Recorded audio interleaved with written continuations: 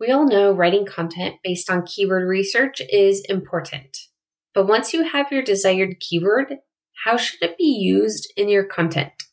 Here's how to optimize keyword placement in content. And now it's time for some more DIY SEO tips with Jennifer Rogina. Don't optimize too many keywords.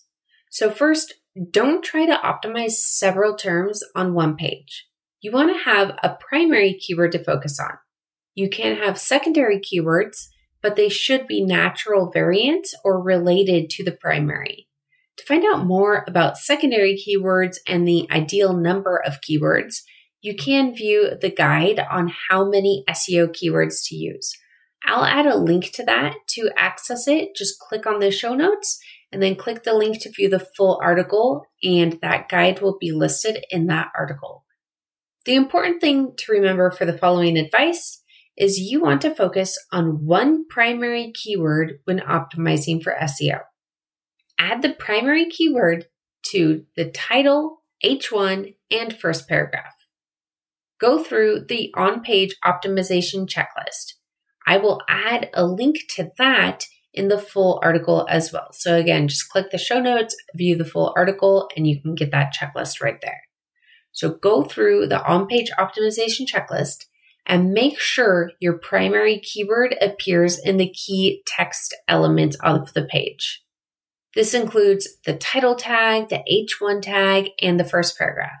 The earlier the keyword appears in the tags, the better, but it's important to make sure it's optimized in a way that makes sense to the reader. You never want to compromise usability to improve SEO. And then write in a natural voice. It's important to write in a natural language. Use your own voice and tone. Write in a way that will resonate with your audience. Keywords shouldn't play a role here. If the content is about the keyword you've chosen, it will naturally come up. The word or phrase and its variant will appear in your writing if that is what the article is about. You don't have to put extra effort in including them in the article. So there isn't a firm number of times you've used your keyword to determine if it's too much or too little. If you feel you need to figure out if your keyword appears enough, here are some guidelines. Your keyword may appear too often if the content isn't enjoyable to read, the content doesn't make sense, the same phrase appears in every other sentence, or the wrong tenses are being used throughout the article. All of these issues can occur when the writer is determined to use the one primary key phrase exactly letter for letter in every possible instance of the article.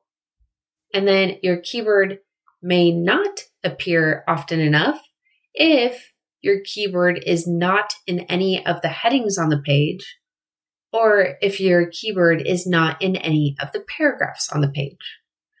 Although these issues listed could indicate you need to use the keyword more, it's also possible that you're okay.